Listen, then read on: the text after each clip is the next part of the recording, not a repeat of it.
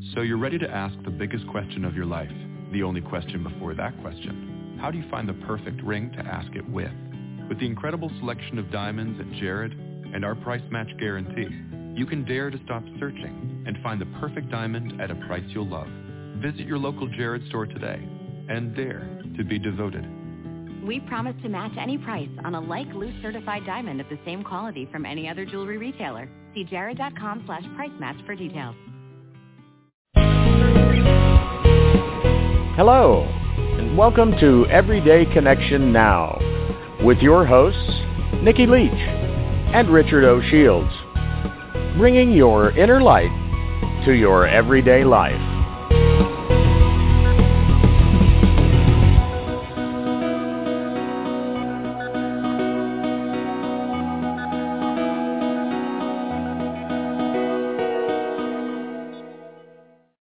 Welcome, everybody, to this edition of Everyday Connection Now.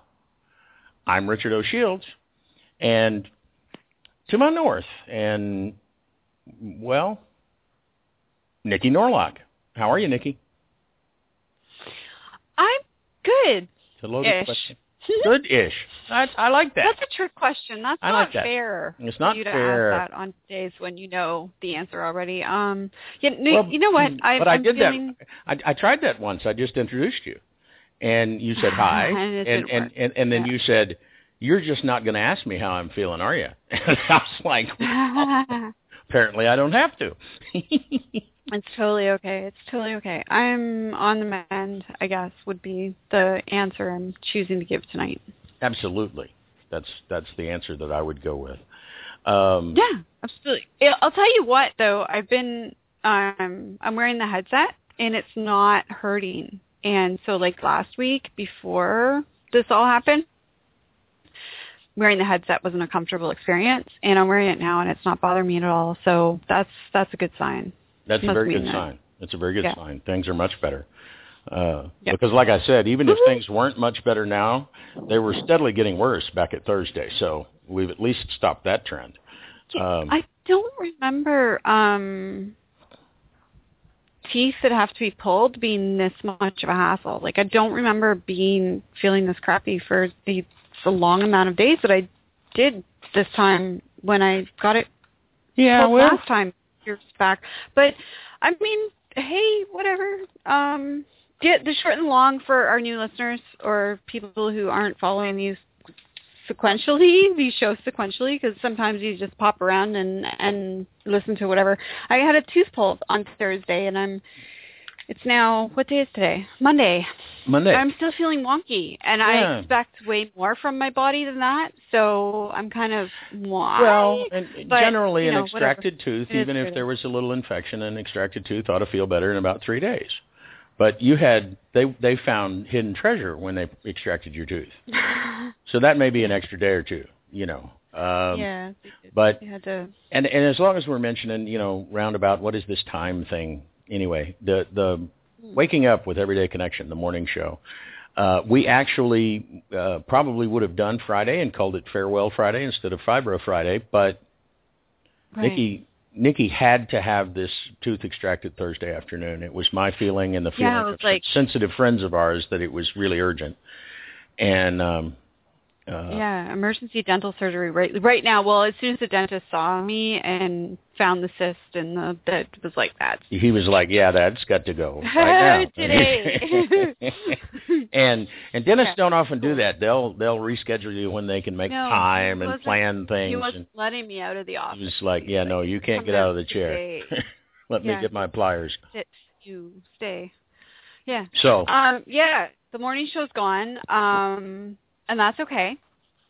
It's quite all right. It was an excellent idea, and it will likely rise like a phoenix, but we're going to let it do what it do, which is what we do. And we are going to complete the Fibro Fridays series by recording a couple of Fibro Friday bits to wrap that series up. Nikki and I are just going to get on Skype with each other, and we'll do Fibro Fridays together, and because I need to be there just for the occasional comment. Because I know people are really appreciating it, so I won't leave you hanging. And other than that, shout out to all of our correspondents, to all of the people that were sending us good news, to all of the folks that were really right behind it. It was people were very, very excited about it, and we really didn't have the time for it to grow into what it might have based on their excitement. But this is our thing, Everyday Connection now. This is our thing. And we said when Nikki and I first talked about this, network and morning show, and you see now that we can't do anything that will interfere with that. And I thought I was Superman and could do it all, and not so much. No, it's just I can do it all, just not all at the same time. And it really was. It was with the relaunch of your book, the exciting things that are happening behind the scenes about Everyday Connection now. It just and besides, we have so many awesome people that want to talk. We could do 5 of these a week and not run out of people that want to talk to us. Oh, so absolutely. We're not going to do that, people. Don't hold your breath. Not going to do that right now, because we have things that are very important to us, and we know they're important to you, and we're going to keep doing that. We're going to dance with the one that brung us, to some extent, you could call it. Indeed. And, speaking of the one that brought us, and books being launched and all that stuff, we have a really special guest tonight. We have a very, very, very, very special guest. In fact, she is the first in a long line of what I hope will be spattered over the next year of guests who were there for that original initial trip to the Philippines. But I didn't ask her here for that. I asked her here because I've been watching this young woman and her work, and I just have to sit back in awe of the young woman that she has become and grown into. Certainly she was young woman trying to find her way. When I met her in the Philippines, she was volunteering at SOS, and that's how I met her, Shepherd of the Hills. And then, we kind of parted ways and weren't able to stay in touch all the time, but certainly, the beauty of Facebook is that you can watch and see what people are doing. And I've been watching her work, and she's doing some really important, powerful stuff. And it's not just the path that she's chosen to take so much as how she's chosen to take it is why she's here tonight, because she's tackling a really heavy, hard, painful, daunting issue, but she's doing it in a really positive way. So I'm really excited to have her here tonight, because she's going to put that light spin on that we're always talking about on the show. You can fight against something, or you can work towards something. And she's really embraced that attitude of working towards something. And she's integrating it into her work within a really difficult field. So, yay! We love that. Yeah. So we do. We have with us tonight, through the miracle of technology, yet again, general, all-around, awesome human being, Hannah Tyson. Welcome, Hannah. How are you? I'm good. Thanks for having me. Hey, thanks for carving time out of your busy schedule to come and chat with us. Absolutely.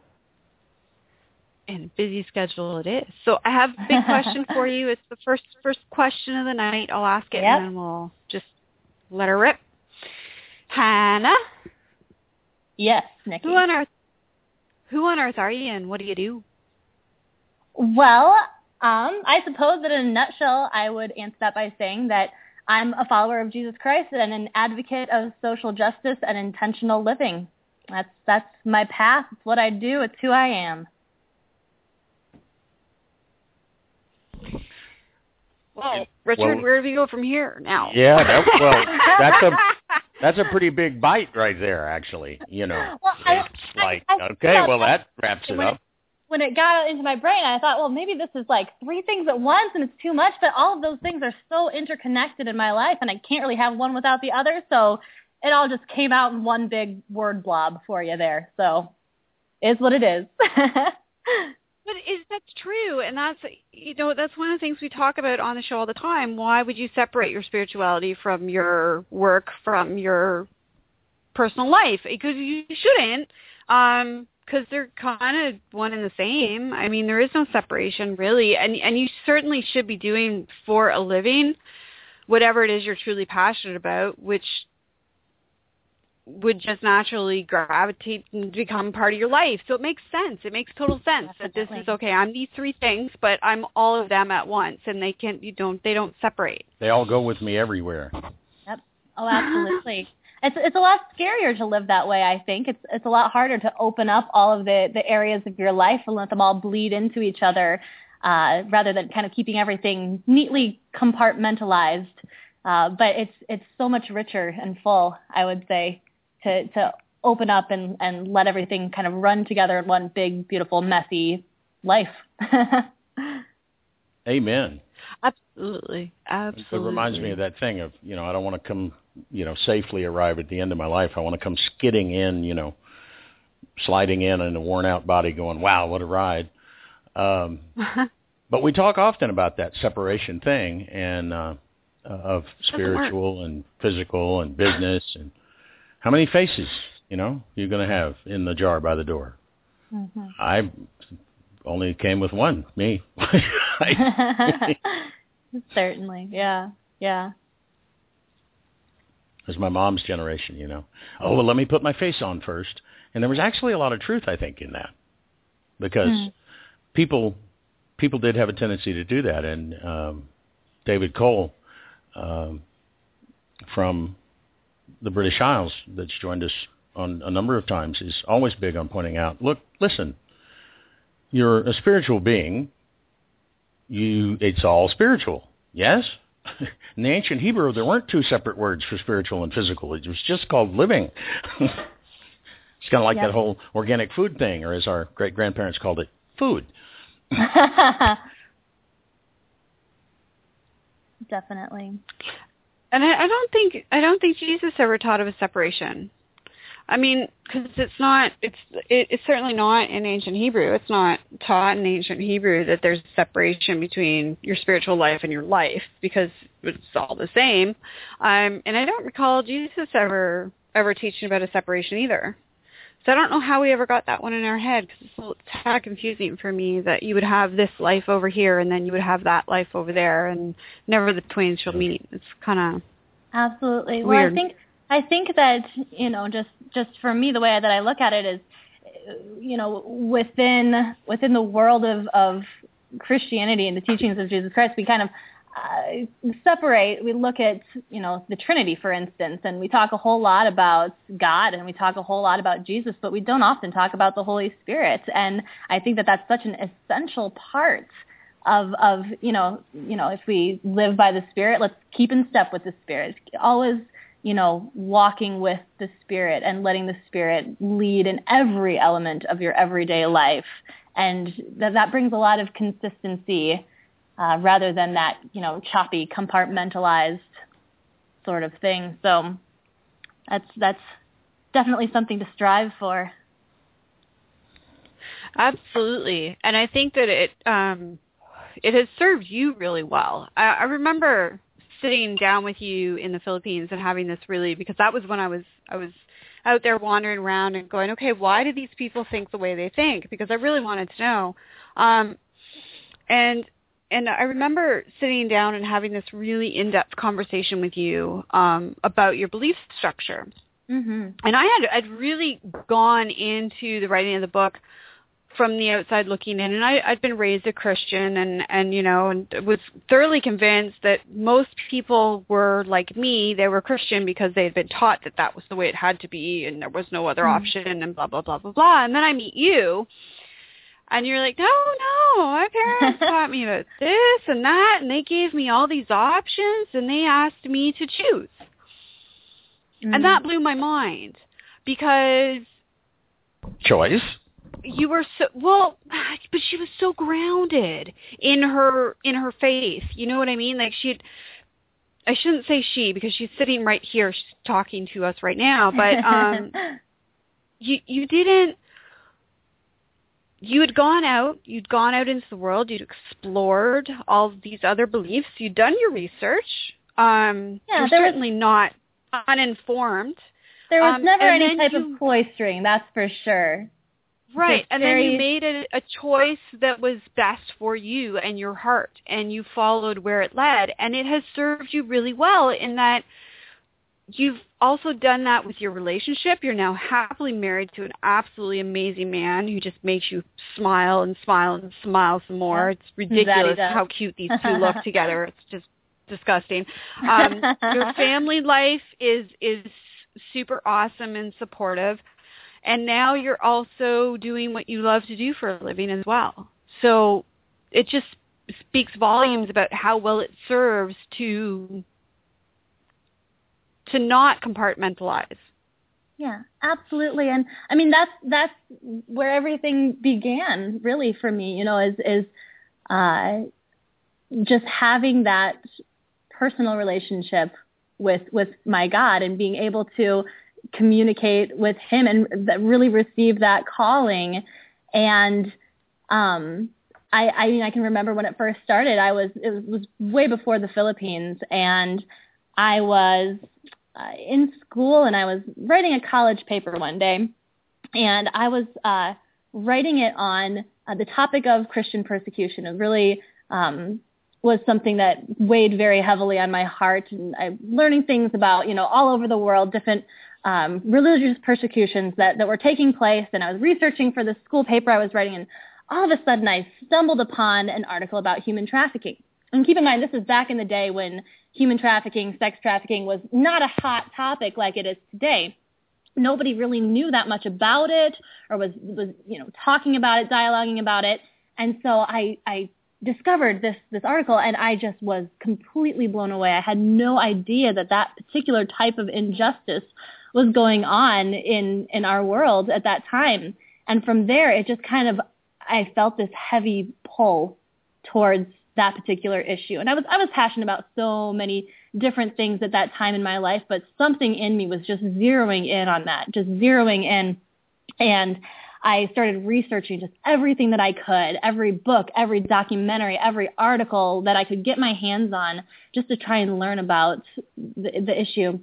And I remember the day that I got my call very, very clearly. I was with some friends, and we were just in a time of prayer and meditation and worship, and I was sitting, kind of in the middle of the room in a chair, and just I had a wonderful day. It was nothing on my mind. I was just sitting there and just soaking in the presence of God, just completely at peace. And all of a sudden I started bawling, just crying my eyeballs right out. And all of my friends started coming around me and, putting their hands on me. Are you okay? And they were, praying. And I was so upset because I had no idea what was going on. I had nothing on my mind, nothing I was upset about. I could not figure out where this outburst was coming from. And so I was starting to get annoyed because I was thinking, well, all of my friends are going to think that something is terribly wrong with my life, and there's nothing. And so I was asking God, why am I crying? What's going on? And all of a sudden, all of these images, mostly images of girls and women, started flashing in front of my eyes. And I just heard the voice of God say, I just want you to cry with me for them for just a little bit.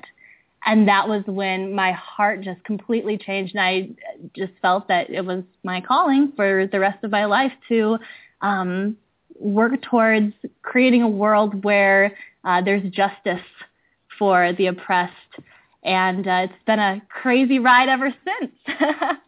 That's my big crazy story about how all of that started. But it would never have been that way if I hadn't been encouraged to seek out that relationship and to really become comfortable with hearing the voice of God at an early age. Because I was still in high school when that happened. So it's been a journey. Well, absolutely, because how often are we told? And it's true, oftentimes that we're told, and bless your parents for raising you the way they did.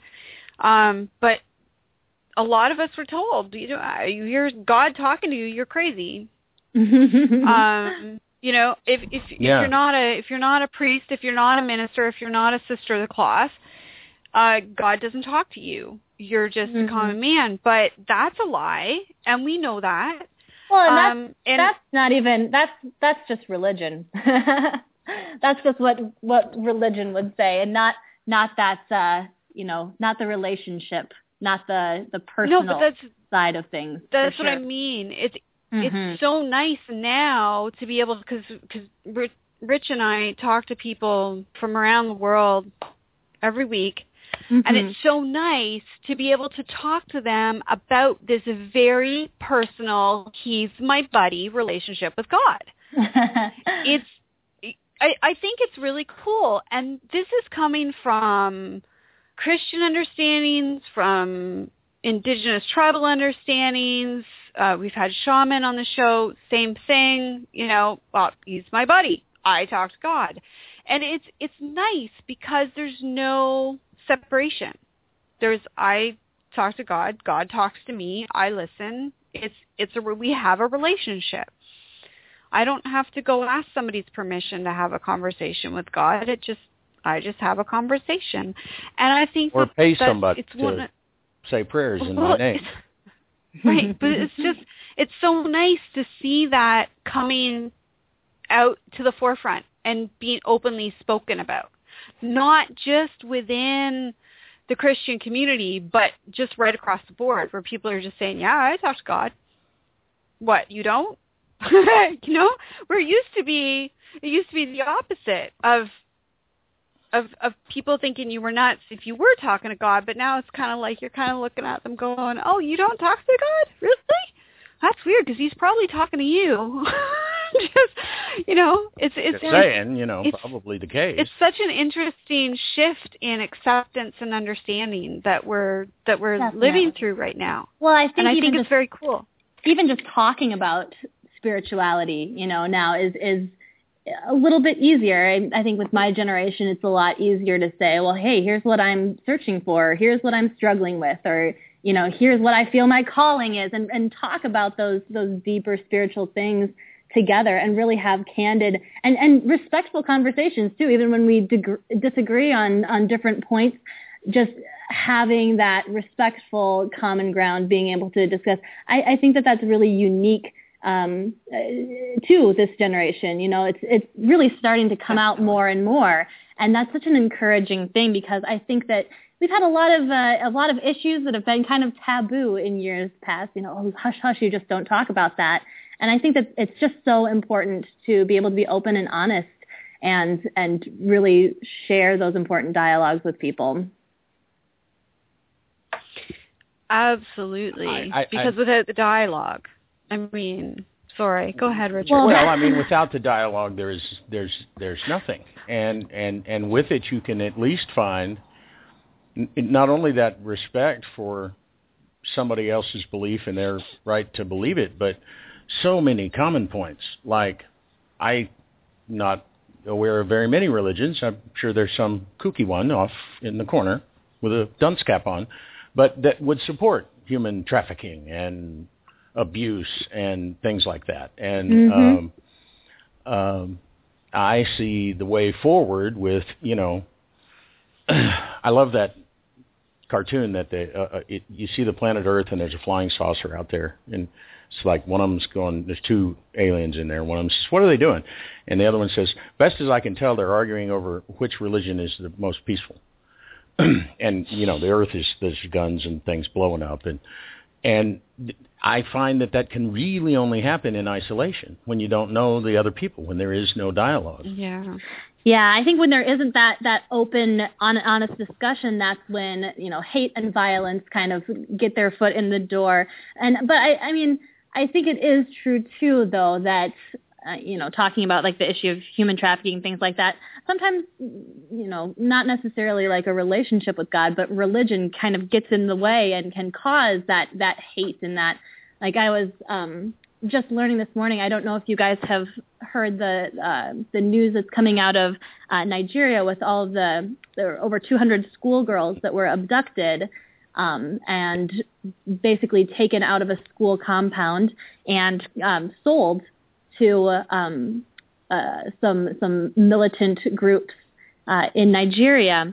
And the perpetrator of that crime was a extremist group. And so I do think that there's something to be said for that.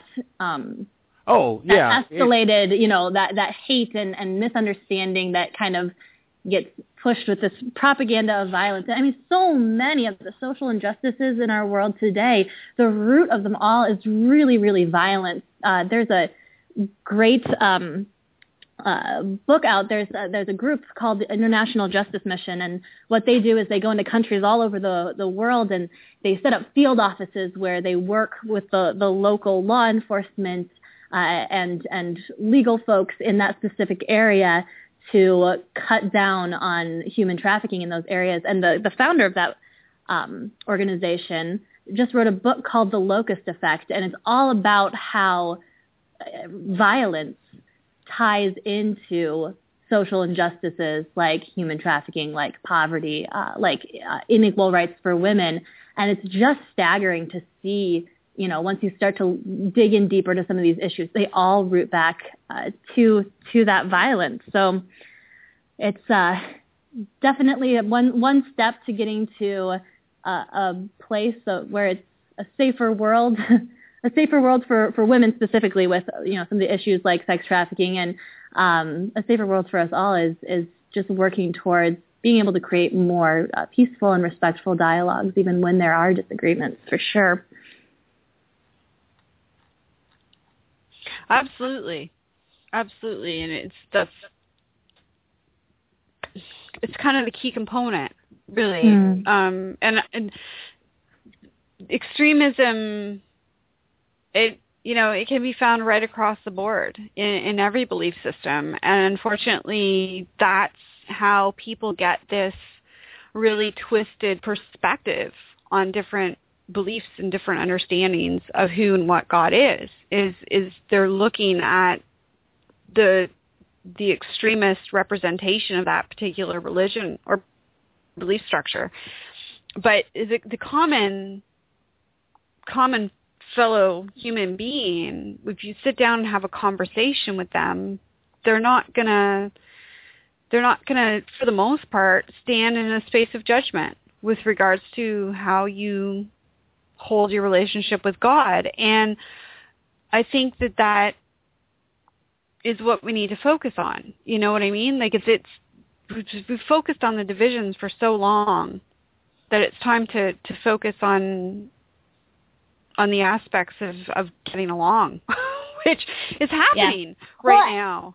And I mean, that even ties into, on a smaller level, just activism in general. I was joking with a friend the other day that I wanted to write a book called Anger and the Activist: How to Champion Your Cause Without Alienating People. And we both had a little bit of a laugh about it, but it's really true. When people are very, very passionate about something, oftentimes when they feel frustrated or like they're not getting anywhere, the place that they turn is to just anger and aggression. And, having been in kind of the nonprofit world and the modern day abolitionist movement for a long time, I've seen a lot of that, just kind of a lot of antagonism within from folks who, had maybe just a little bit of a difference of opinion on a certain issue here or there. And instead of devoting time to, making a difference in a positive way within the cause, it just then becomes a little finger pointing back and forth game of, ooh, well, this organization says this and we don't think that. And I think that what's really important for the social justice movement is for everyone to be able to work together and just come around those common values that they do all hold true, and be able to work together from a place of a little bit less judgment and a little bit more understanding. Yeah, it's definitely a big issue, and we can't just tackle it on our own, for sure. Find those common points and start there. It's as an outside observer watching this mess in the Ukraine and not paying too much attention to what any news article says, but every time they have a video from a reporter on the street, so to speak, talking to individuals, those I listen to. And it has been by looking at it that way and not looking at anybody else's analysis, I've got a pretty good brain. I can, look at things and make choices and decisions. Well, it doesn't matter whether you're talking to the pro-Russian people or the pro-Kiev people or when they're talking to the Ukrainian people are like, we need a government that's strong enough to protect us, and we need peace and security and order on the streets. That's all they want on both sides. And it's this thing that I've seen in the modern world, this adversarial thing that governments, the first thing they do when they have a major disagreement with somebody is quit talking to them. Well, why? It just boggles my mind. But I mean, it's probably a little bit human nature too, because how many times, do people do that just in relationships with other people? I'm going to take my ball and go home, and type reaction. But I look at some of the great statesmen. Even if they were involved in ugly times, Churchill was very clear on, you don't have to talk to your friends, you agree with them. You need to talk to these other people. And because really without that dialogue and then bringing to that dialogue, that guidance that you have from Spirit in your heart, bring that with you. Don't just go in there with, these are the points we must get, but go in there with a genuine, let's see if we can find somewhere to start talking. Yeah, even if it takes a little bit of argumentation. Some of the greatest movements for equality and justice in history have kind of been spearheaded by a bunch of wonderful leaders, men and women, sitting around in chairs, maybe smoking a pipe or two, and just hashing it out. Because you can, and there are great places for civil disobedience and protest and this and that. But to me, none of it ever comes to anything if there isn't somewhere. I don't care if it takes 2 days. They talk about this sometimes. It took 2 days to decide what kind of bottled water to have in the meeting room. Well, I don't care. We've agreed on something. We can now at least start there and talk about something next. And it may be a long and rocky road to sit and hash it out, but what? You just going to drop bombs on people? We've cleaned that up in the modern world. You can do it by remote control from little, air conditioned van in the Nevada desert. You can blow people up all over the globe, like a video game. Well, it still doesn't solve anything. And sometimes it's kind of more of the easy way out. So. Definitely. Now, I'm interested because you and I had a really interesting chat the other day. And I'm hoping that you can go there again tonight, because I was asking you about the work that you were doing, and you let me know that you recently left the organization that you were with and kind of branched out on your own. Mm-hmm. And your reasons for doing that kind of blew my mind, because we hadn't really talked in so long. And it was just so exciting to hear you explain the whys and the hows of all of that, because you're dealing with human trafficking. This is not bunnies and rainbows kind of stuff. You know what I mean? Mm-hmm. There's some heartbreaking stuff that you're dealing with. But we always make the argument here at Everyday Connection that there has to be a way to focus on the positive, so that you're not dwelling on the darkness, but you're focused on walking towards the light, so to speak. Not pointing the finger and going, you over there, stop it, but rather finding ways to just stop it from happening, to make it an undesirable thing to have happen, I think, basically. Mm-hmm. Yeah, well, one thing that I started to notice, I've been in the nonprofit world for quite a while, and when you're dealing with a really, really heavy issue, like the issue of trafficking, there does have to be that element of being able to have certain portions of your life where you carve out time for rest and for peace.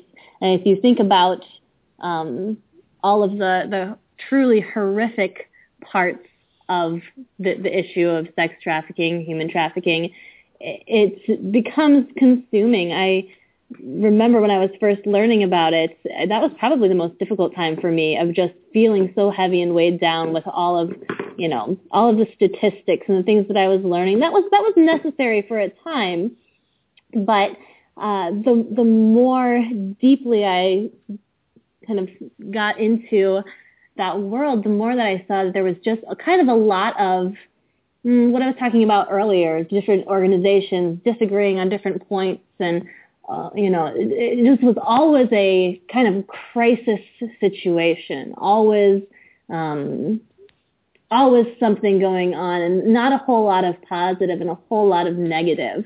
And I started to feel just very, very burnt out and disillusioned, thinking it shouldn't feel this life-draining to pursue, my passion. And so I started looking at what could be a more sustainable way. And I mean, don't get me wrong, I still will, write letters to the editor and go to the protests and all of that good stuff. But I'm learning to balance it out in moderation with kind of what I call everyday justice. And for me, that's looking at my everyday life, the way that I live, and analyzing it and coming up with ways to promote justice within my everyday lifestyle. And so for me, that's when I buy clothing. Maybe I buy it from a group that works with women who were trafficked in India and now are given a sustainable form of livelihood and education for themselves and their children and housing. And by choosing to buy, a blouse from that organization rather than going and, getting something off the rack that was made in a sweatshop in China, I'm contributing towards justice in the world just by making a few small changes to my normal everyday life. And I've just found so much joy in that. And I've started to really discover this community of so many other people who are really starting to talk about this lifestyle of justice, being justice-minded in whatever you do. And with that, it's very closely coupled with what I like to call conscientious consumerism, and using, basically voting with our dollars, if you will, for what we want to see in the world. Amen on that term. I don't mean to interrupt. I'm sorry, or at least I'm sorry to interrupt. But that voting with your dollars thing is something people miss often, I think. And it's so easy to do. Absolutely. Really. I mean, we're a culture of convenience, definitely. And, a lot of times if you choose to buy something consciously, it's probably going to be, a little bit more expensive than you would find the cheaper counterparts. Or it might be more inconvenient. You can't just walk to the store and pick it up. You have to order it online and wait for it. So we definitely have a couple roadblocks in our culture to living that way. It's not conducive to the way that we're accustomed to buying, consuming things. And I mean, if we can do good with the way that we spend our money, just imagine if the whole world started buying and selling that way. I mean, there is so much money that changes hands just within the clothing industry, the textile industry, the food industry, and all of that money would be redirected towards things that are good for the planet and good for people, and I think it would just be a beautiful thing. So, and I'm just so encouraged by the way that things like fair trade are becoming more mainstream now and are really gaining a lot of ground and a lot of attention. So it's a very exciting time to be an activist, because I'm watching all of these, there's a new little startup every day that's working with an artisan group somewhere, or another documentary coming out about injustice within our food supply chain here in the U.S. And it's so exciting for me to watch all of that happen. I geek out about it all the time. Oh, we do too. We do too. Oh, look what they're doing. Oh, look what they're doing. Oh my goodness. Almost every day on our morning show that has gone by the wayside because it was just too ambitious, frankly. There's only two of us. Was always, every time I came across a story about consumers, in fact, I just posted one today. Coca-Cola announced they were going to remove a certain ingredient from all of their products, period. And really? They fiercely stand behind that it... By chance? No, not yet. But this one's even harder to pronounce and understand. But I'll tell you what it is here in just a minute. But it got started with a 17-year-old girl that started a petition and said, listen, you athletes, like me, she was an athlete. She said, we're trying to take the best care of our body possible, but would you look at this stuff that they're putting in Gatorade and Powerade? And what is that all about? I don't know what that is. And so they still stand behind that it's absolutely safe. We never did anything wrong, but they're taking it out of all of their products because of the consumer response. The quote is from them, brominated vegetable oil, BVO, whatever. Brominated. Well, that just sounds delicious. Doesn't that sound yummy? And to know that it's in your Gatorade and your Fanta orange drink. Coca-Cola said in a statement that all our drinks are safe and comply with all the regulations in the countries where they're sold. However, consumers have expressed their desire that BVO be gone, so we're taking it out.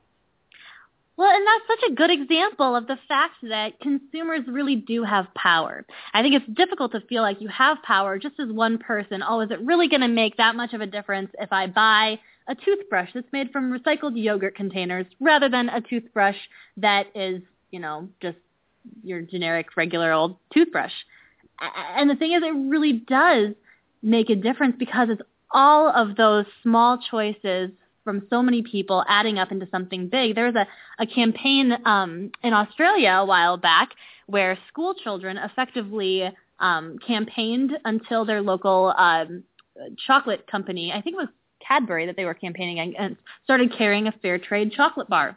And I mean, the chocolate industry is one of the most horrific areas when it comes to unethical labor practices. And so that's super encouraging to think that even though, there's basically just a few large corporations that run the world's cocoa industry, they're, enormous corporations, but a group of school children in Australia had the power to make a change. And I think that when I was talking to Nikki, we were talking about sometimes when you see something that's a big injustice, you just want to go at it with a sledgehammer and just start, smashing away at it, and you're using up all of your energy, and eventually you're going to, become wounded and tired out and disillusioned because you're going to be, picking away with that sledgehammer all day, but you're not going to get very far by yourself. And I think that that's oftentimes what happens with people who are really passionate about their causes. They fight really hard for a while, and then they feel disillusioned and they feel frustrated.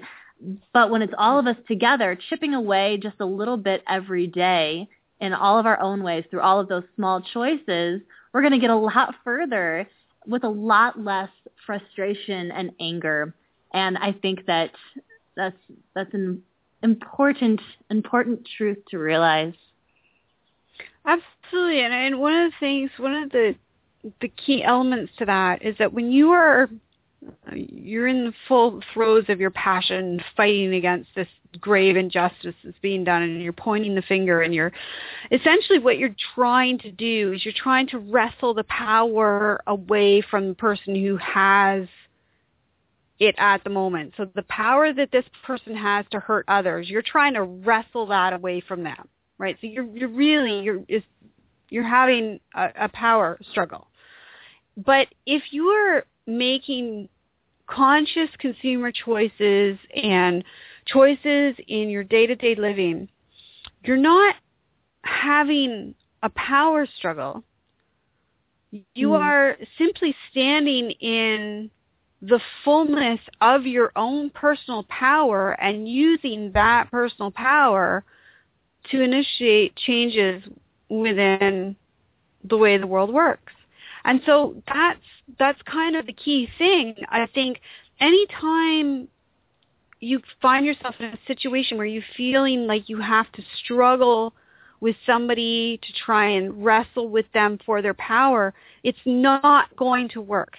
That is not a healing method. It's not going to make things better. Yeah. Take a step back and be aware that you don't need to take power away from anybody in order to have the power to make the changes in our world that we want to see. Definitely. And I mean, that's what everyday justice is all about, is just a gentle, conscious push back against all the yucky stuff. Yeah, it's just a simple, just a few moments, particularly in today's internet and Google world, of I need a pair of shoes. I wonder, I like these, whatever, boat shoes, and then, well, they're made in Bangladesh or somewhere, and that's could be a real problem. But here's some boat shoes that are made they're labeled fair trade. There's an option, and then take it, because that was we're big fans of Buckminster Fuller, who said that you don't change things by fixing or fighting the existing structure. You just make a new structure that makes the old one obsolete. And I think that most people are willing, and it's becoming much easier. So that's I think why it's getting more mainstream. But I think people would be willing to put up with just a tiny bit more waiting time or this or that to make that difference in their choice.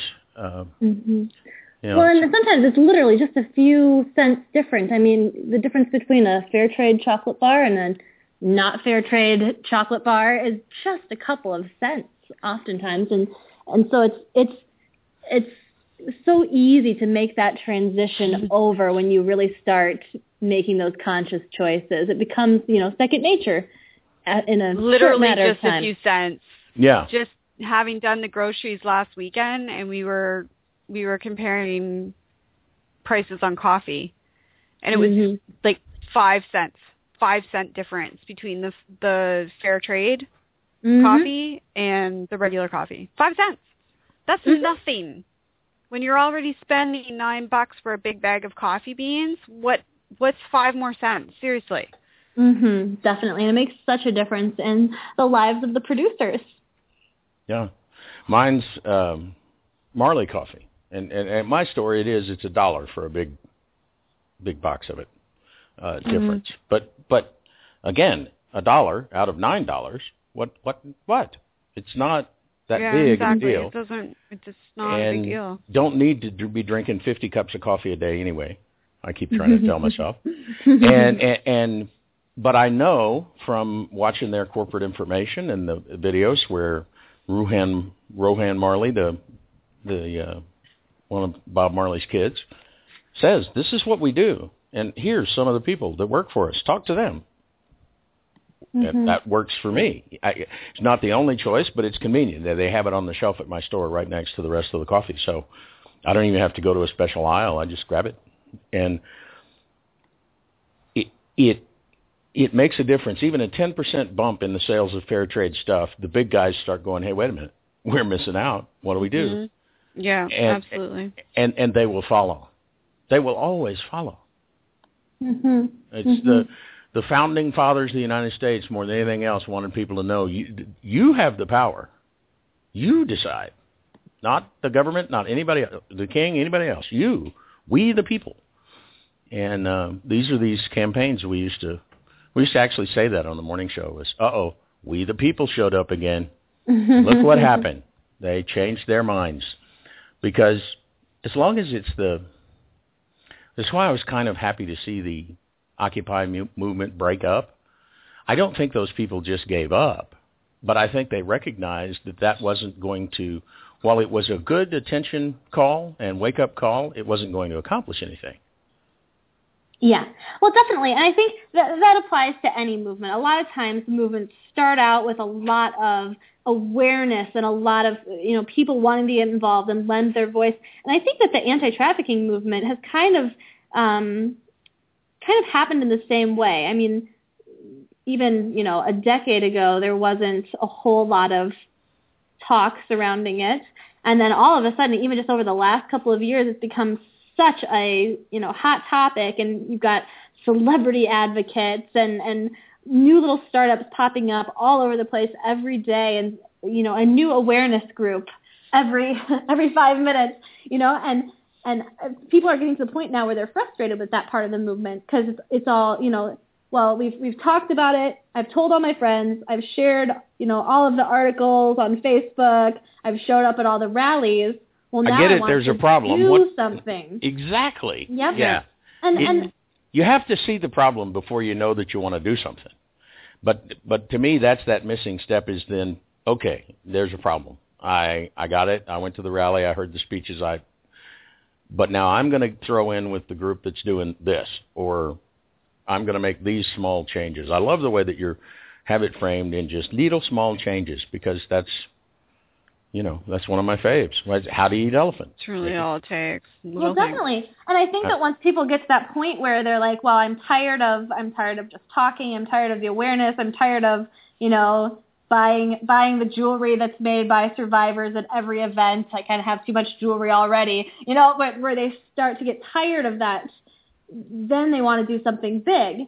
And that's where it gets frustrating, because not everybody can, move overseas, nor would that be the most helpful sometimes. Even though we kind of all want to be the one to go and kick down doors, sometimes it's not the most helpful thing. And not everybody to go save the world. Wouldn't know anything about that. Right. Yep, the savior complex, all that good stuff. But, neither can everyone start a fair trade company or even volunteer with a nonprofit. Here in the U.S., sometimes there's just not that option. So I feel that people get so frustrated by that. And really, there's so many ways that we can fight that same type of injustice and honestly even get more effective in the way we're fighting it, because we can target the root even without, going and volunteering overseas or whatever else, because it all roots back into that issue of violence, and specifically violence towards women. And, you can go at it from a media standpoint. Okay, what is the media telling us about the value of women, and what can we do to change that? There's so many advertisements and, music and all sorts of things that have just these ideas that are being fed into our minds about this, very violent and exploitative culture. There's a very good documentary called With Impunity that basically talks about just the normalization of violence against women. And it was filmed here by a wonderful member of our local government here who decided he was going to do something about it. He funded this documentary, and it opens with two guys at the Minnesota State Fair. And you have to understand, the Minnesota State Fair is like the epitome of like Minnesotan culture, Minnesota nice, we call it. It's we call it the Great Minnesota Get Together. And, everybody shows up with their family, and there's fried food galore and the rodeo, and it's just the big, feel-good Minnesota thing to do. Well, the beginning of this documentary opens up with two of the radio hosts chatting back and forth about when it would be okay to shoot one's wife. And, just this playful banter back and forth talking about shooting their wives. This was broadcasted at the Minnesota State Fair with all of these families around, and people were laughing about it. Because, it's all in good fun, it's just jokes. But that just goes to show this normalization that happens. And, the same thing happens with things like pornography or strip clubs. That the same sexual exploitation starts there. In fact, many of the girls that I've come to know and love through my work in the anti-sex trafficking movement, that's where it all started for them, oftentimes with childhood abuse or different things like that. And so fighting any number of those things effectively works in ending that big issue of sex trafficking, all of these little routes leading into all of these places. And I just think about William Wilberforce, one of the greatest abolitionists of all time, and his work with ending the transatlantic slave trade. And I've read a lot of his earlier writings and letters that he wrote to different people within the movement and so forth. And basically his view on ending slavery wasn't, okay, well, we just have to go and, go up to the government and make them change the laws, and then we'll be good. We'll have effectively ended slavery. His view was that in order to fight against slavery, there had to be a movement with many branches. He wanted to reform the Church of England. He wanted to reform the educational system. He wanted to reform the commerce, talking about where sugar came from and things like that. And it wasn't until he had a movement going in all of those areas that he started to make any change in the political front. So again, it's just, many, many people working in many, many different areas. You don't necessarily have to work in a nonprofit that specifically fights trafficking in order to make a huge difference within the movement. And I think that doesn't get realized oftentimes. If you got a big pile of gravel or garbage or whatever, but let's just say a big pile of gravel, and the three of us are out there with shovels, and so here we go, and we're going to be a week moving this pile of gravel. But if 100,000 people pass by and every one of them just puts a handful in their pocket, the thing will be gone in a day or two. Mm-hmm. It is sort of the way of it in the physical bit. It's that multiplicity of little acts that, was it Mother Teresa that said, you don't try to do great things, just do little things with great love. Great love, yeah. Mm. And you think of what did she really do? She did some talks, she wrote a couple of things, but mostly what she did was just go out on the streets and minister to people. And she got noticed. And all of a sudden there was this global thing, Mother Teresa, when she really was not doing anything big personally, and that's the illusion too that you can get from media is that, if I was Princess Diana, I'd do something about it. But who am I? And what, rah. Definitely.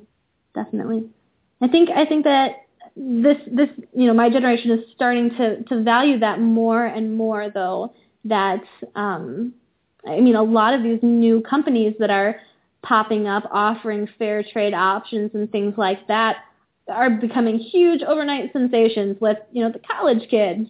And I think that there really is, there's a lot of truth to the fact that every few generations, there comes a generation that is all about revolution and change.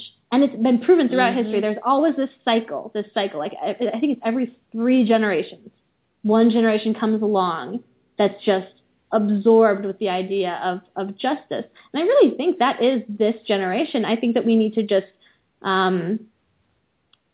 stop being distracted by all of the things within our culture that so easily distract us in order to, look up and realize what's going along and join in and actually make that change. Easy to be distracted. Bright lights, big city, very noisy, and it'll jump right in your face if you let it.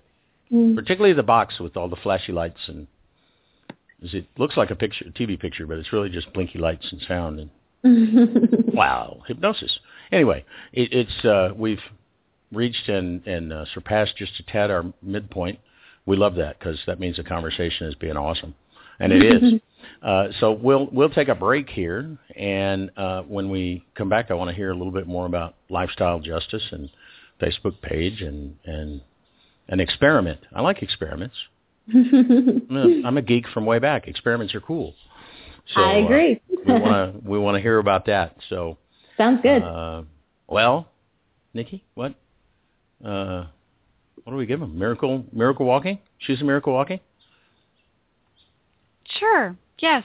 Or absolutely. What do you think? Okay. She's a miracle walking from our dear friend Ina V. and we'll be right back. So stick with us, folks.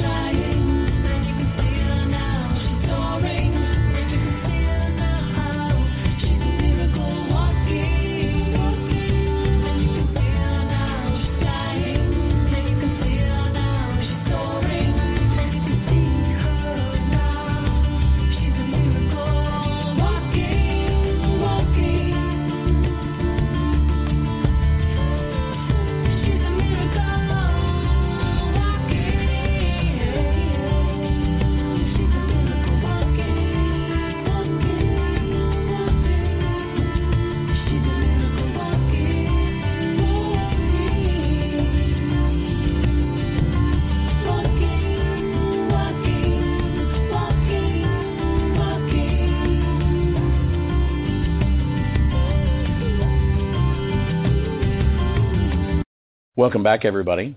Again, that was our dear friend Ina V. You can find her at www.enavie.com. That's enav.com. And she's doing some awesome philanthropic stuff with her song Earth Prayer that we play often as well. So it's from the same album. So drop by, pick up some cool tunes, and help support some awesome stuffs. Speaking of awesome stuffs, we have with us all-around awesome person, all-around awesome human, Hannah Tyson, and having an awesome conversation. Yeah, we are. I didn't even realize that we had gotten past the halfway point because I was having so much fun talking. And all of a sudden I looked up the clock. Oh, we've been talking for a fair chunk of time here. Time flies when you're having fun. It does. People come on the show and they're like, how can you have, 90 minutes? How am I possibly going to fill 90 minutes? And then we get to the end and they're like, what, it's over? I didn't even get to talk about so-and-so. So, well, we'll have you back. Yep, I was not worried about having that problem at all, though. I am such a talker. I mean, I just have to be careful that I don't start monologuing too much. So I have to be conscious of that.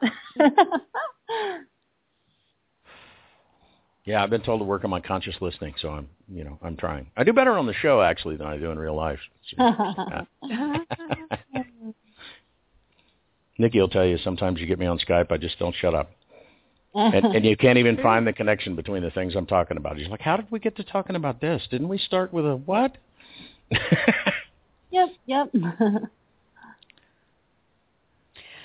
So how did you get onto this, Sweetness? Because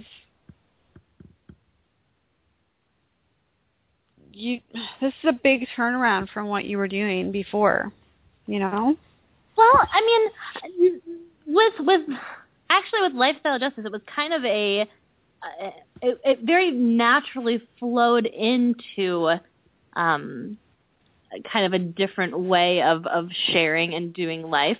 I'm finding that what I do with Lifestyle Justice is very, very much still plugged into the anti-human trafficking world.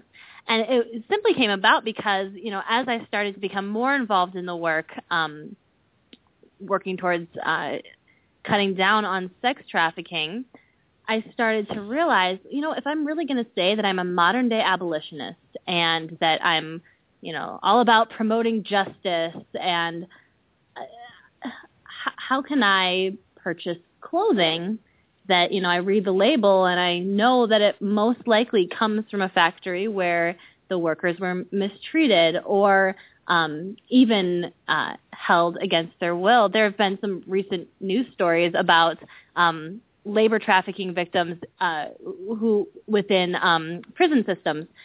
There was a lady who was shopping at a big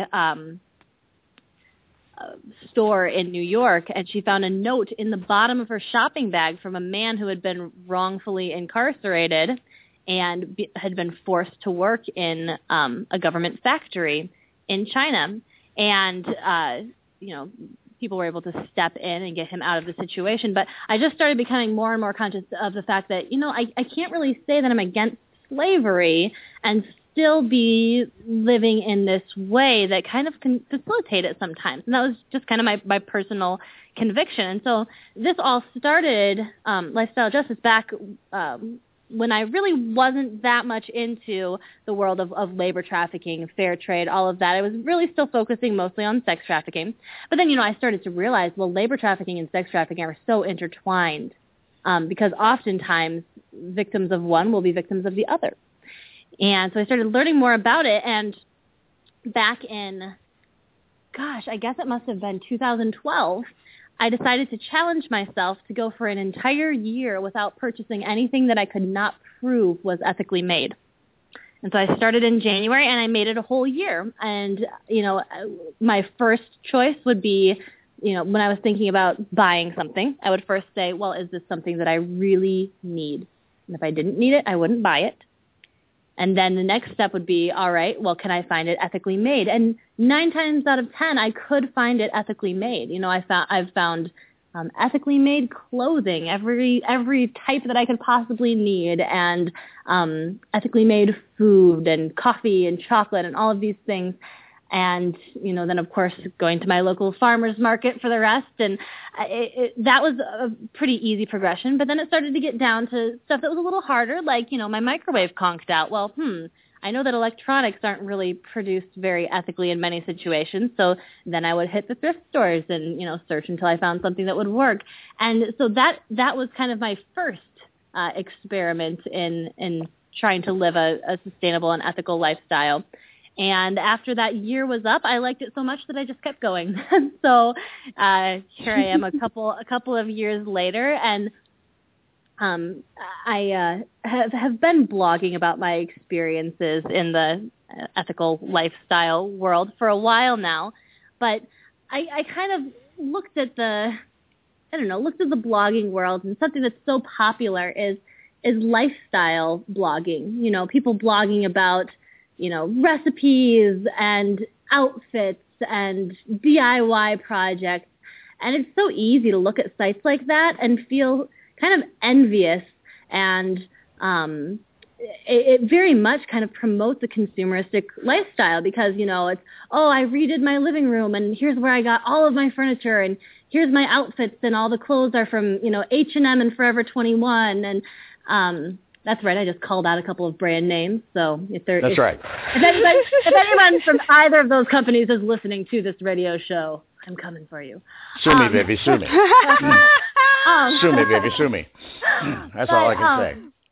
But no, and so I said, what if there was a lifestyle blog that had all of that fun stuff about, sharing life together and talking about all that fun stuff, recipes and whatever else, but from a standpoint of, okay, let's see if we can do this in an ethical way. So, if you're posting a recipe for chocolate chip cookies, make sure that those chocolate chips are fair trade, or talk about the wonderful clothing companies that sell fairly traded clothing and kind of create a countercultural lifestyle movement within the lifestyle movement that's so popular now. So it's all about just kind of, swimming upstream and saying, hey, you can still love, decorating your house or wearing cool clothes without falling victim to this uber consumeristic mindset, and really, do good with your choices. And so that's been a really fun project. I've connected with so many amazing folks out there who have similar views. And that's been really encouraging because, in just day-to-day life, I don't run into folks that kind of have that same passion about, fair trade as I do. And kind of creating this online community has helped me to do that and just, stay encouraged when maybe it's getting a little inconvenient and I'm kind of weakening my resolve and, I can say, hey, what do you guys do when you walk into Target and wish you could buy everything? And, how do you keep that conviction strong for living an ethical lifestyle? And just having that support and that encouragement from others in the community has just been so wonderful. So I really am trying to create ways for that community to come together. And I'm actually this next month, every week, going to be talking to a different blogger who promotes fair trade and ethical lifestyle stuff on their blog, and just get to meet some of the awesome folks from around the internet who are doing similar stuff. So it's really just all about coming together, encouraging each other to live in this way. It's not about saying, "Ooh, look at me, I'm an awesome person because I buy fair trade clothes." It's about encouraging and inspiring each other and kind of coming away from this whole envy-based idea of consumerism and just supporting each other and rallying around each other and kind of egging each other on to live in a conscious way. So it's been a lot of fun. Yeah, and I can't see how it couldn't drift into the other areas of your life. When it becomes such a well, what are they paying these people that are doing this, or what are they doing to these people that are doing this, and where does this come from? And that's the big buzzword around corporations is, do you have a sustainable supply chain? Well, good. I'm glad they're at least talking about it. And but it reminds me, it's funny you mentioned you were going to be talking to bloggers. It reminds me of a guest we had, particularly your story about going a year without buying anything except stuff that was ethically produced. It was Beth Terry with My Plastic Free Life. Yeah. Remember Beth? Yeah. Nikki? Yeah. She decided to see if she could go a year without buying any plastic, without consuming any plastic. That is an admirable mission. And she didn't quite make it, but she had her whole year's worth of plastic in the picture, and it was very small. It started with she wanted to see if she could do something about plastic bags. Mm-hmm. But she started looking at why would you do something about plastic bags and how can I get my friends involved in doing something about plastic bags? And she found out what a problem plastic really was. Mm-hmm. It's kind of like the time I showed Nikki the video about the Pacific plastic patch. I thought we were all going to die. She was so deflated. But that's that awareness stage, and but a very similar challenge and some interesting difficulties but much the same answers of, okay, well, I can't really buy it. All of these things have plastic in them. So she'd go to thrift shops and secondhand stores, find one that was used. So she did not call that consuming plastic because she didn't do it first. She called it a half. Yep. And, definitely. Because, when I was a kid, and I'm not that old, I'm 51, but when I was a kid and people had stuff and it broke, you took it somewhere and somebody fixed it. Yep. And now something breaks and you put it in the trash and go to Target and get another one. Exactly. Well, I always joke that I would have been better off born in a different era because, growing up as a kid, I loved the Little House on the Prairie series, Laura Ingalls. And I remember reading those books. And, they would talk about how they had, maybe 3 dresses. They had 2 work dresses and then they had their Sunday go-to-meeting dress. And they were so excited when they, got hair ribbons at the general store. And that was a huge treat. So, right? And they sewed their clothes. Exactly. And so I think, gosh, why do we need so many clothes and such disposable clothes too? I mean, the way that the fabric is produced and it's just so horrible for the environment and for people because then the fabric is made and there's dyes and chemicals and all sorts of stuff getting into the water supply.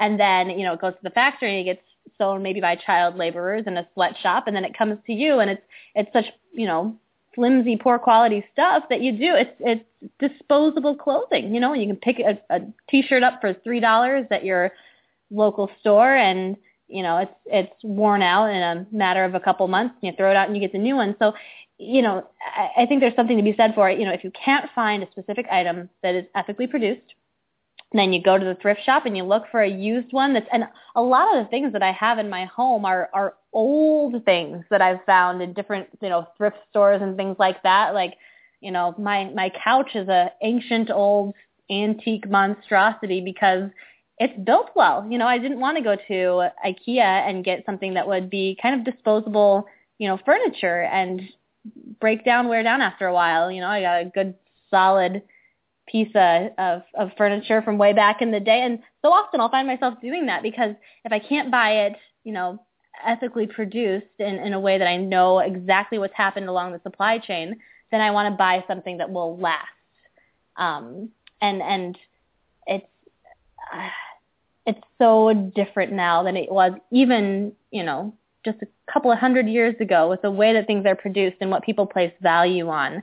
And I want to get to that point where I'm completely happy with just a few sets of clothing. And, if I do get a new item of clothing, it feels like Christmas. It doesn't feel like something I'm entitled to. It's something that's really exciting. And so I find myself more and more just not purchasing as much. And when I do need something, just saving up and buying something that's ethically produced and high quality, it's going to last me a long time. And that's all part of breaking that cycle of throwaway fashion and consumerism. It's a movement that they call slow fashion. And I love that concept of, the fabric, the cotton for the fabric is grown ethically and without the use of chemicals. And then it's thoughtfully, woven by a factory that, uses ethical labor laws. And then it gets sewn and delivered to you, and all of the hands that have touched that garment. And you place value in that. And I think so often we undervalue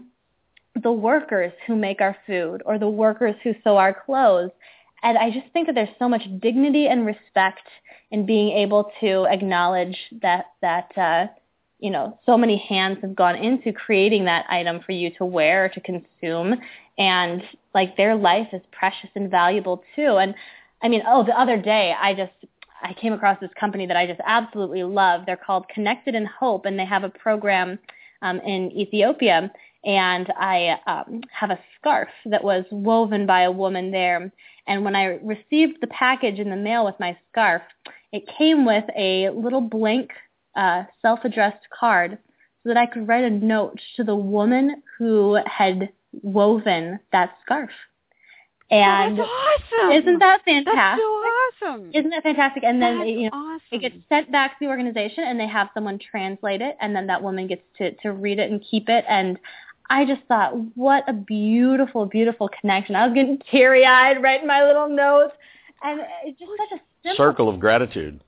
But it's so impactful. And think of how much that, that enriches my life to be able to connect with her on that level and to know that I'm, not just throwing my dollars at some big corporation, but supporting this talented artisan. And, I'm sure that it enriches her life to receive these notes from all over the world from people who enjoy her art. And I love that more companies are starting to follow that model. It's very, very, very cool, and it Very certainly can't take that much extra effort.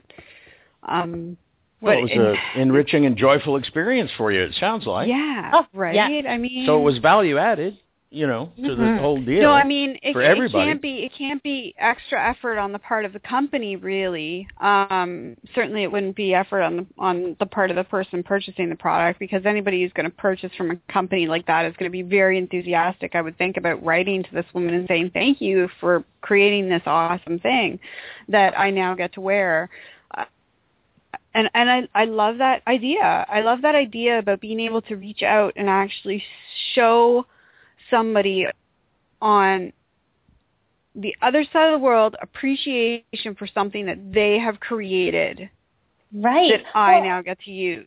And I think that that is the coolest thing I've ever heard. Right? And it's all about that dignity too, rather than, I have a lot of, having been overseas and all of that as well, I have a lot of views on, what type of aid is the most helpful in certain situations. And I think if you can give someone a business loan or purchase a product that they're creating and help create that sustainable, business livelihood for them, rather than, and there's certainly a time for, as it were, handing things out, but at the same time, it's so much more valuable. And I really think that kind of helps take away also some of that savior complex that can oftentimes leave a bad taste in the mouth of, the people who are receiving.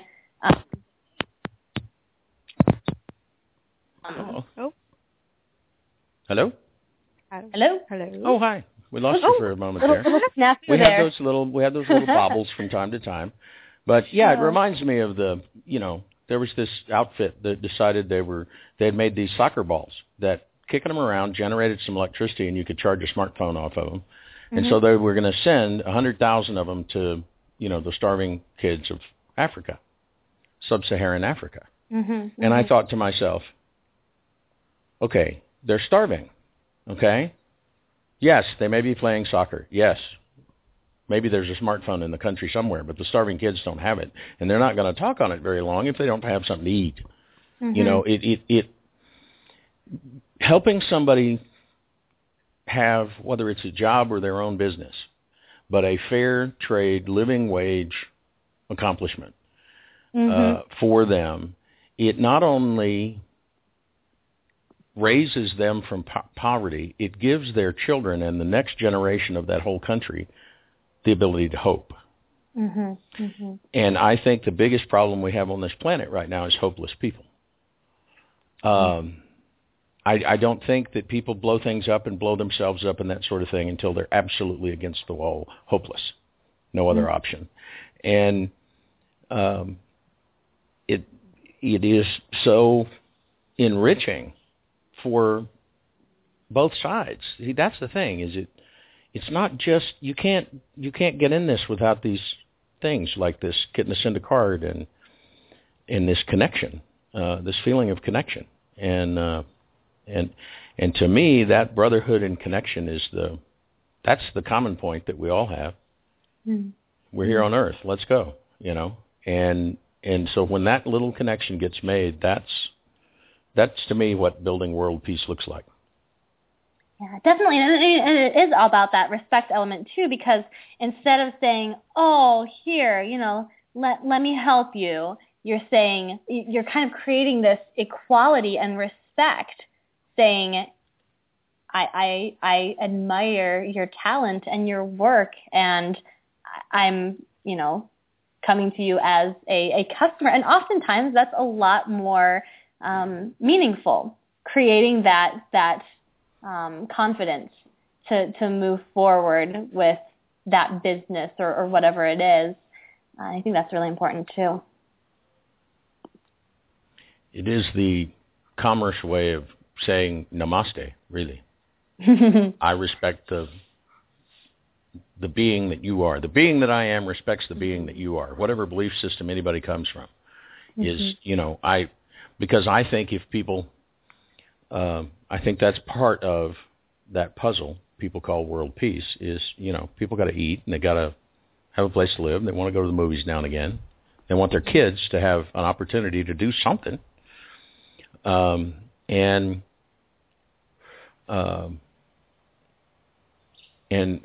most of all, they need to respect themselves, and getting respect from others is a great way to do that. Mm-hmm.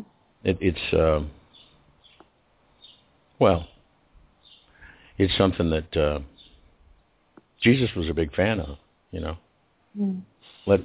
Let ye without sin cast the first stone. Mm-hmm. She's okay. She can come with me. Yeah. She's, what are you doing?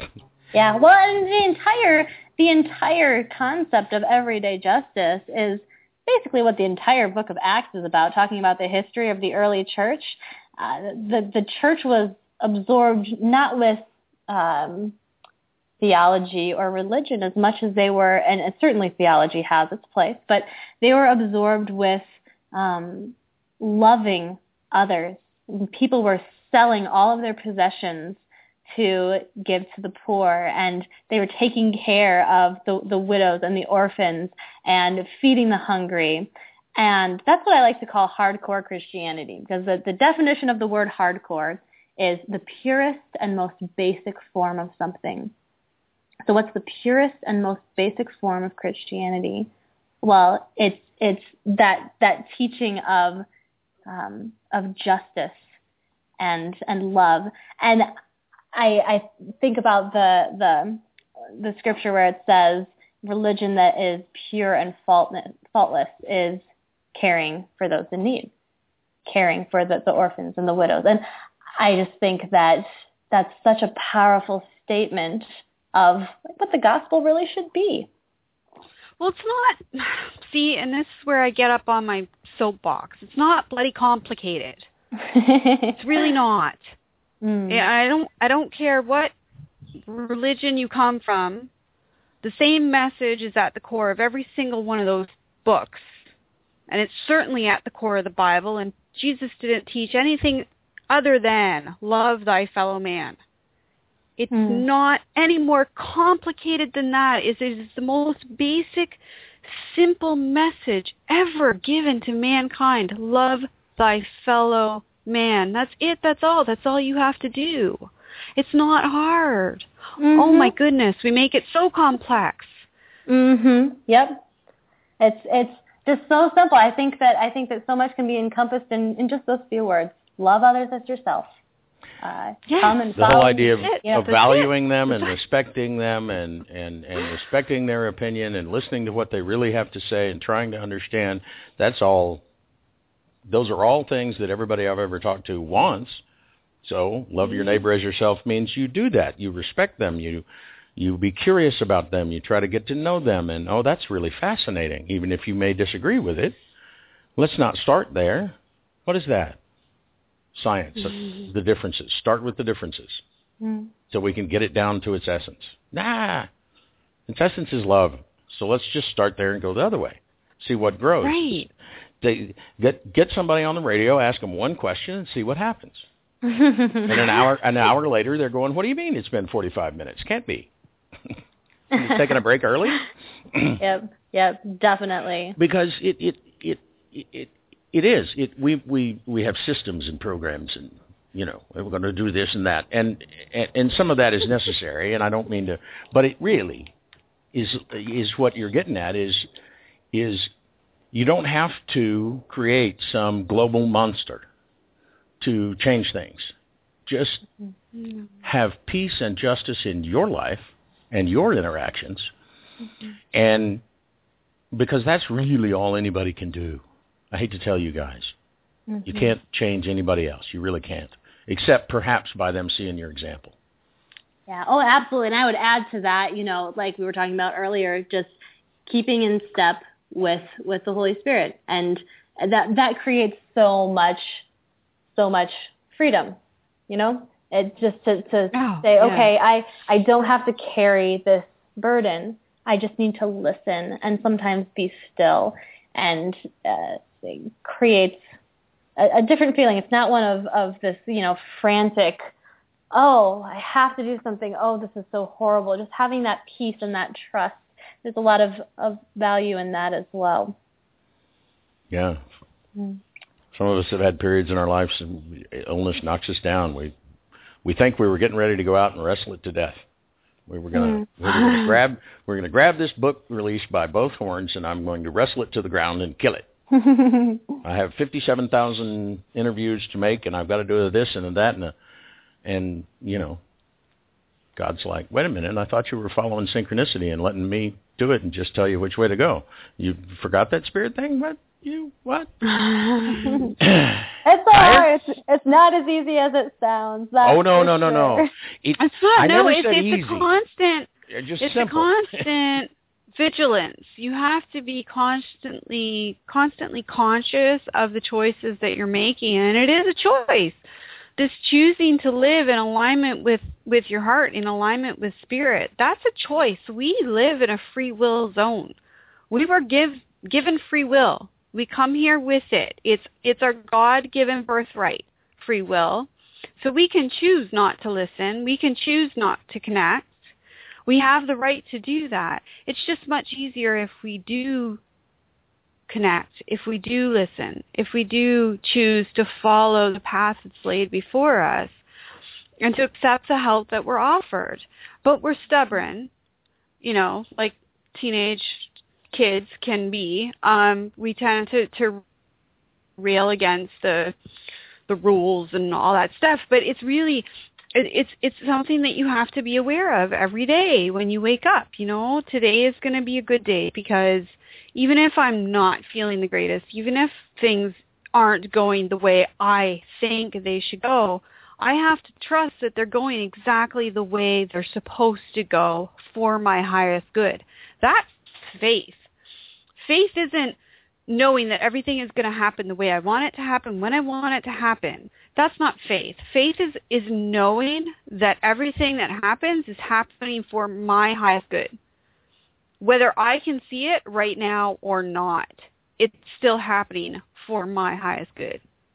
And therefore, it's happening for the highest good of those around me, because whatever my highest good is also happens to be the highest good for the world, because what happens to me happens to the world. It affects the world. And if you ever feel lost, to just remember that truth, that guidance is in there. You just got to get quiet enough to hear it. Yeah, it's there. It's to me, it was like the missing piece in the Christianity that I was raised in. Was you could pray, but God wasn't allowed to talk back to you. That was, you get locked up for that. There's something wrong with you, and there was also nowhere in the practice for listening. There was just talking. Prayer was just talking in the way I was raised. That's weird. That's very weird. One-sided conversation, weirdness, talking to yourself thing. And it's that ability and willingness to listen and go. It's in part what Nikki's first book's all about. Nothing happened until she got to the point where she said, okay, you point, you lead, I'll go. I give up. I'll go. I'll do anything. I give up. Wow. And because it's in there, but you can draw a map, you draw a line on a map, draw a straight line from here to there, and that's all great, but you got to go on the route where there's roads. So it's never really quite a straight line, is it? So, why do we get so freaked out when we tell God we want to go over there, and he says, okay, well, you want to go over there, that place to the left, first turn right. And you go, what? Well, what you going to listen to, your brain or your heart? And that's the choice to me, is to listen. Are you going to listen to that guidance inside when it, says different? Deep breath, everyone. We call that letting it soak. But that's about another half an hour. We want to be sure that people know about your blogging and your lifestyle justice and all of that stuff. You have a Facebook page, I know. Yes, and my blog is www.lifestylejustice.com. Easy to find. And I just posted the link for those Connected in Hope scarves from Ethiopia on the Lifestyle Justice Facebook page in case anybody wants to go and check that out and buy a beautiful, beautiful scarf for the spring and send a letter to the woman who created it. Be kind of fun to get a little kind of flash mob going on of sorts. Absolutely. A letter flash mob. I don't know. I love flash mob. I'm going to like look those. for that right now because I wear scarves a lot. Mm-hmm. Now and these on so I the love mine page, because it's a big, warm, comfy one, and so I took it on vacation with me and just wrap it up when the night got a little bit chilly, and I've taken it across the ocean now. So scarves nice. Around. Stuff. Yeah. Yeah, that's slow fabric, slow money, slow down, everybody. Slow fashion. Just a little, okay? Yeah. Just a little. Take a breath.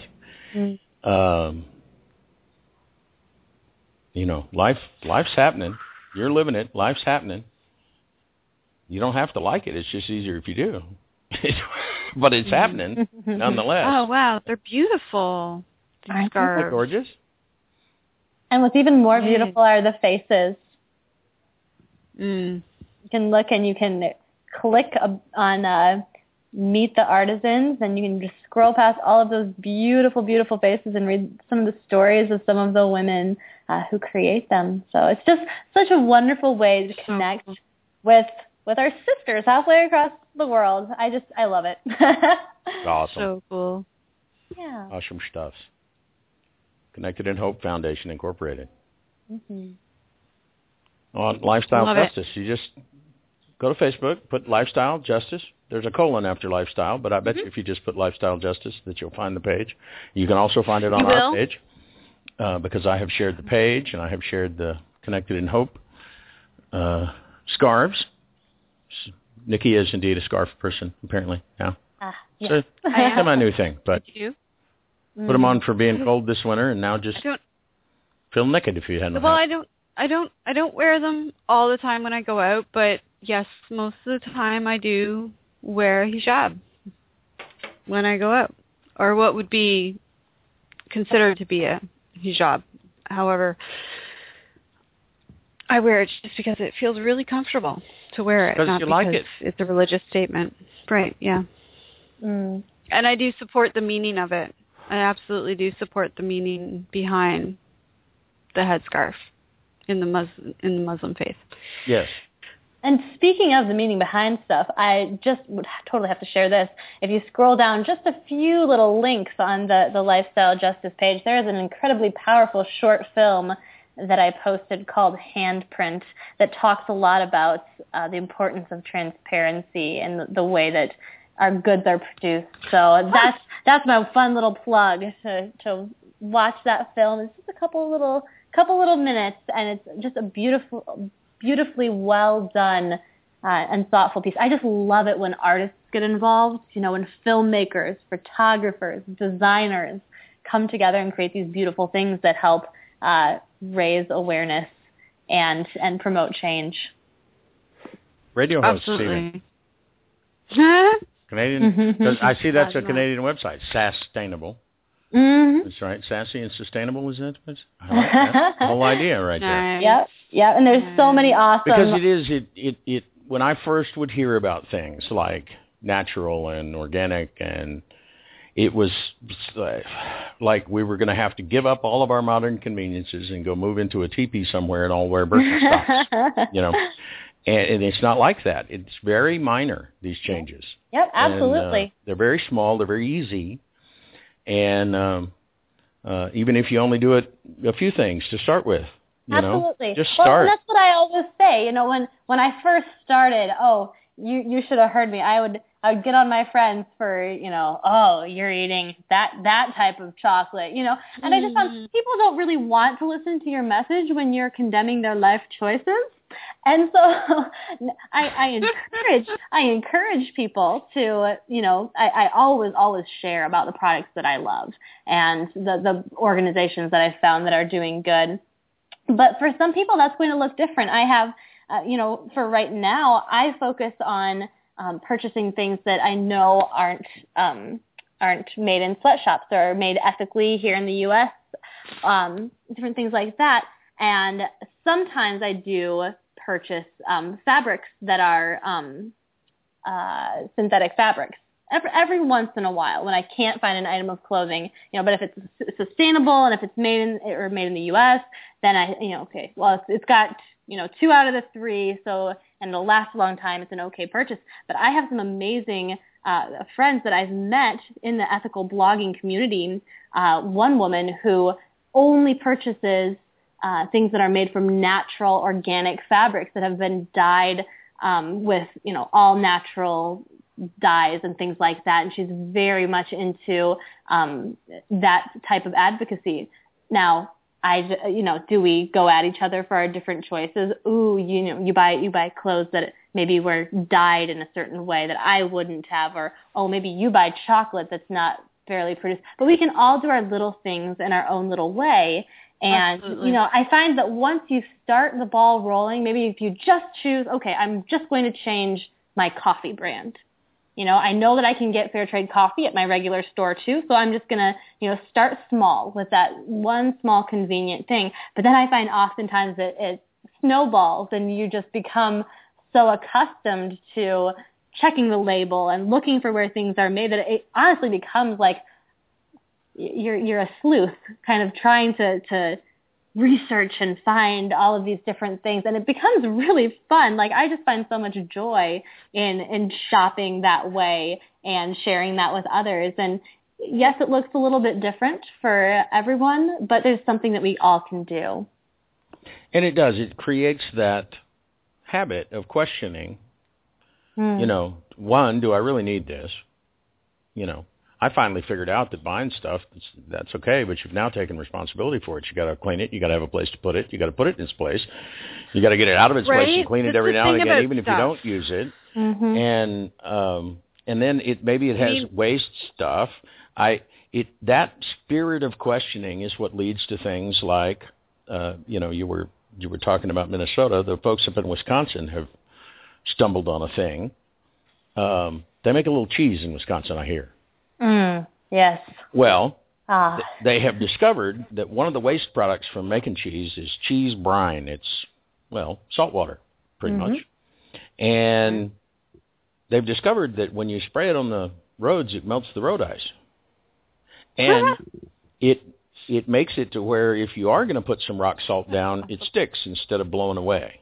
Mm-hmm. So by using this waste product that was being trucked to places to be treated at a treatment plant to be turned into not so ugly, we don't want it waste, has cut their use of road salt by like 40%. So they've saved all that money. Salt water is not a harsh chemical. It does better than the rock salt alone to have some that's liquid to make it stick. It's like they did it because it was salt water, and so it's salt. And it came from Mama. But it did more things. So when it goes back to Mama, it's not going to piss Mama off. That's the key there.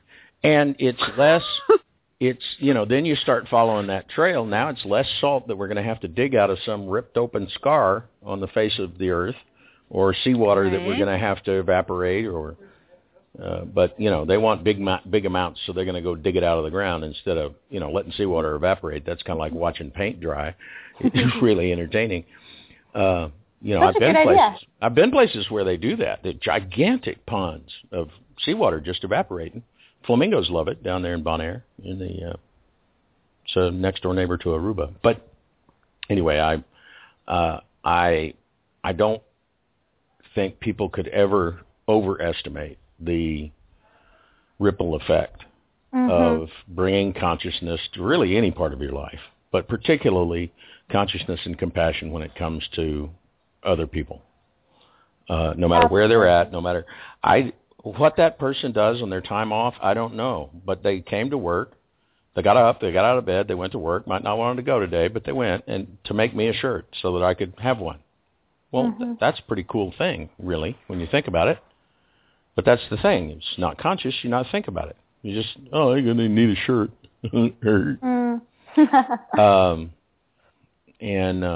So bringing that consciousness, that moment to think. Respond, don't react. Okay. Soapbox. Soapbox. A little soapbox right there at the end. But there we go with an hour and a half of awesomeness. And fun. You're fun. Love conversations like this. I'm more and more convinced as time goes by that Alanis Morissette was right the other day in that video when she said that she thinks conversation is that this is the only way anything really evolves is conversation. It's a lot of power in words. Absolutely. So, really simple, lifestylejustice.com, Lifestyle Justice on Facebook. You'll check it out. You can also drop by our website, everydayconnection.me, and we'll have the archive of the show up there with links to all of the yummy. And just think about one purchase this week and see. You'll think about 2 next week, I bet you. It's just like we've been trying to point out. It's a lot of fun. Big adventure. All right, thanks, guys.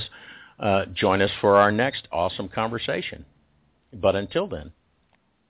To our mother, to each other, and especially to yourselves, stay connected. Have a great now, everybody.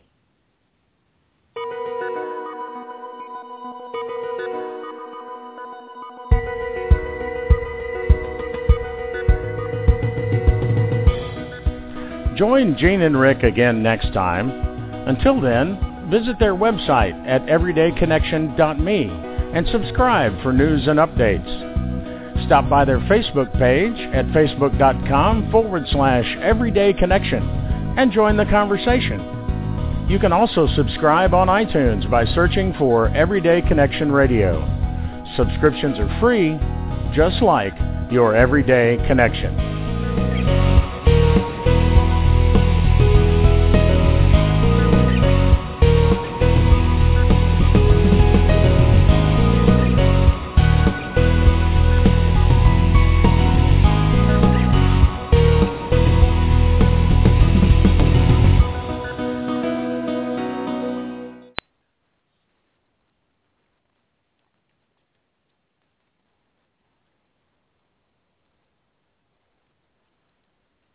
So you're ready to ask the biggest question of your life, the only question before that question. How do you find the perfect ring to ask it with? With the incredible selection of diamonds at Jared and our price match guarantee, you can dare to stop searching and find the perfect diamond at a price you'll love. Visit your local Jared store today and dare to be devoted. We promise to match any price on a like loose certified diamond of the same quality from any other jewelry retailer. See jared.com/price match for details. $2 6-piece Chicken McNuggets are tender, juicy, made with 100% white meat, and making a big splash on the $1, $2, $3 menu. Woo! And for just $1, you can get any size soft drink, like a sweet tea, Hawaiian punch, or the one-of-a-kind flavor of a Dr. Pepper. So keep your favorites flowing right now at McDonald's, only on the $1, $2, $3 menu. Price and participation may vary. Cannot be combined with any other offer or combo meal.